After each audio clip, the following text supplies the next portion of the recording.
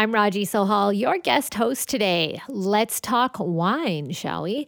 We're joined by Tania Tomaszewska. She is a strategic business advisor for the BC wine industry. Hello, Tania. Hi, Raji. Thanks for having me on. Oh, it's so good of you to join us. But this is a perfect topic for Friday. And I noticed lately that when it comes to wine, there seems to be a lot of talk around the packaging these days. Absolutely. This is a really hot topic in the industry. When we think about what's a good wine, we often think of the contents. And when people ask me what makes a good wine, I usually say, well, do you like it? And do you like it enough that you'd have another glass? And that ultimately is the most important thing. But on top of that, how we experience wine also relates to branding, labeling, connecting with the story of where it comes from. But increasingly, it seems that consumer choice around wine selection is being driven by how it's packaged. When I'm talking about packaging, I'm talking about the actual labels, containers that the wine comes in. Okay. Label and branding is a whole separate story. Probably save that for another time. But I'm talking about the actual materials and the shape and design of the container. Okay, but do we even see much variation there? Well, we do. So when buying wine these days, it can be more than just picking up those old-fashioned heavy glass bottles. Indeed, we still have a lot of those around. But globally, there's a lot more on offer in terms of wine in cans, wine in wine pouches, plastic bottles, or lighter glass bottles. The good old bag-and-box has made a big comeback. I've noticed. And there are even producers making cardboard wine bottles. Oh my goodness. You know, we all like to pretend that we're above marketing, but we're not, right? I think ultimately, whether you recognize it or not, subconsciously, every human being is a sucker for marketing. I find personally that if the packaging is dull, I can handle it. But ugly packaging, like actual ugly packaging, I can't. I just cannot. Well, there have been a lot of studies about what consumers are drawn to in terms of the name of a brand, the name of the product, how it looks visually and aesthetics. Sure. Indeed, that's a huge part of the driver. And there have been lots of studies done on blind tastings based on, what a package looks like, forget the contents. However, there's something else driving choice these days, it seems increasingly, which is, well, there are a couple of factors. One is what I'll term conscious consumerism. So these are things around sustainability and green initiatives. So people are thinking more and more, it seems, about the materials in terms of, can they be recycled? Are they energy intensive to produce? We're thinking a little bit more about the carbon footprint of shipping our wine. For example, traditional glass bottles are much heavier to transport than cans or plastic wine pouches. Glass is probably the largest CO2 emission on the part of the global wine industry. So the wine industry broadly is really considering their carbon footprint with making wine and how it ships wine. But isn't glass also easily recycled and reused? It can be recycled and used, definitely. There are lots of different studies going on now, though, about percentage-wise how much that, in fact, occurs and how much of the glass can be reused in comparison to, for example, plastics that are used in bag-and-box, cardboard, cans. So, indeed, there's a lot of studies being conducted, but in general terms, although glass may be recyclable, it may not be as recycled as much as we'd like it to be. There could be one day a movement where we have something similar to growlers with beer where we can go with our wine bottle jugs and fill from the tap. There are some movements like that.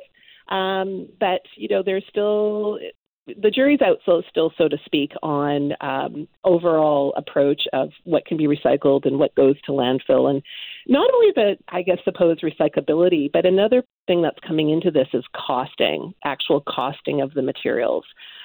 So glass is much more expensive these days for a producer to use in making their wine than other materials. That is being really driven by what's happened in a post-pandemic regime and what's going on in Ukraine. So there are long lead times to import glass bottles into our local industry. And also the cost of glass has gone up. Ukraine is actually one of the largest glass manufacturers in Europe. And so with the geopolitical situation going on there, it's meant that there's less glass available for us here in North America, but also globally, and the cost of it has really gone up. Well, what about consumer perception, though? Just because I know, for example, I will drink a liquid that comes from glass. I'm less likely to do so if it comes from an aluminum can or something with a plastic lining. Yeah, great question. I think it will depend on the consumer and what we're drinking and why we're drinking it. So, yes, there is still, I don't think glass bottles are going to go out of style or become obsolete anytime soon. There is still a market segment for premium and collector wines, and these need long-term storage. There's also the optics of wine as a luxury product. And like you say, people like to see a nice bottle and a nice label. Yeah. However, majority of wine globally is purchased for drink now and enjoyment and is consumed within 24 hours of purchase. Oh, really? Yeah. Within 24. Wow. Interesting. So the majority of wine is consumed right away. So with all of these other factors at play, I think with consumer demand and wanting more, I suppose, thinking about sustainability and smaller quantities as well, I think there's more space in the market. More and more people in the wine industry and on the consumer side are asking questions about sustainability. Getting to your comment or question on taste, a couple things about that.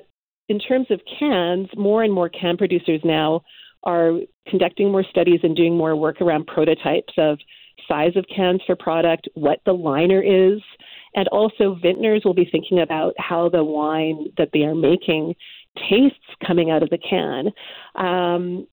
One thing as simple is maybe pour what's in your can into a glass of wine and brown bag it and do it with your friends and see if they notice a difference. There you go. There you go, Tanya. Class it up. Perception, but then there also might be that some beverages you think you prefer coming out of a can or coming out of a bottle.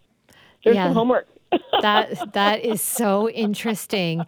Do you think that, with anything, as it nears becoming obsolete, that just the status of it tends to go up? Are we looking at this packaging thing potentially affecting prices? In a couple of ways. So I guess I'm going back to my comments earlier, which is in order to keep some prices and where they're at. This will depend on what part of the world we're talking about and the producers and the product, of course. But in an attempt to try and keep pricing stable or affordable or even less, then some wine is going to go into cans. So, part of it is to keep a broad portfolio of a product. You might have producers that, and this is happening increasingly now, we're going to have 3 tiers of our wine products or beverage products, and our top tier will be in a heavy glass bottle. It's a more premium collector product, and maybe our mid-tier will have lighter plastic bottles or lighter glass bottles that are 34% lighter. They're cheaper to transport, or then we'll have cans. And so it could be that pricing will go around packaging and also what the product is. Some consumers really like those small little cans. Another kind of pandemic pivot was consumers wanted something they could perhaps go and take in their pack and sit on a doorstep with a smaller can and open it. And it was just more practical and functional than lugging a bottle and opening it on a doorstep. Sure. So I don't know. I don't have the crystal ball on your question. I think it's a great one. And I think it's one of those things we're just going to watch and see what happens in the market. Well, it's nice to see, though, a loose forecast of more options for consumers. Tanya, thank you so much. And Merry Christmas and enjoy the holidays. Happy holidays. Cheers. Thanks so much for your time.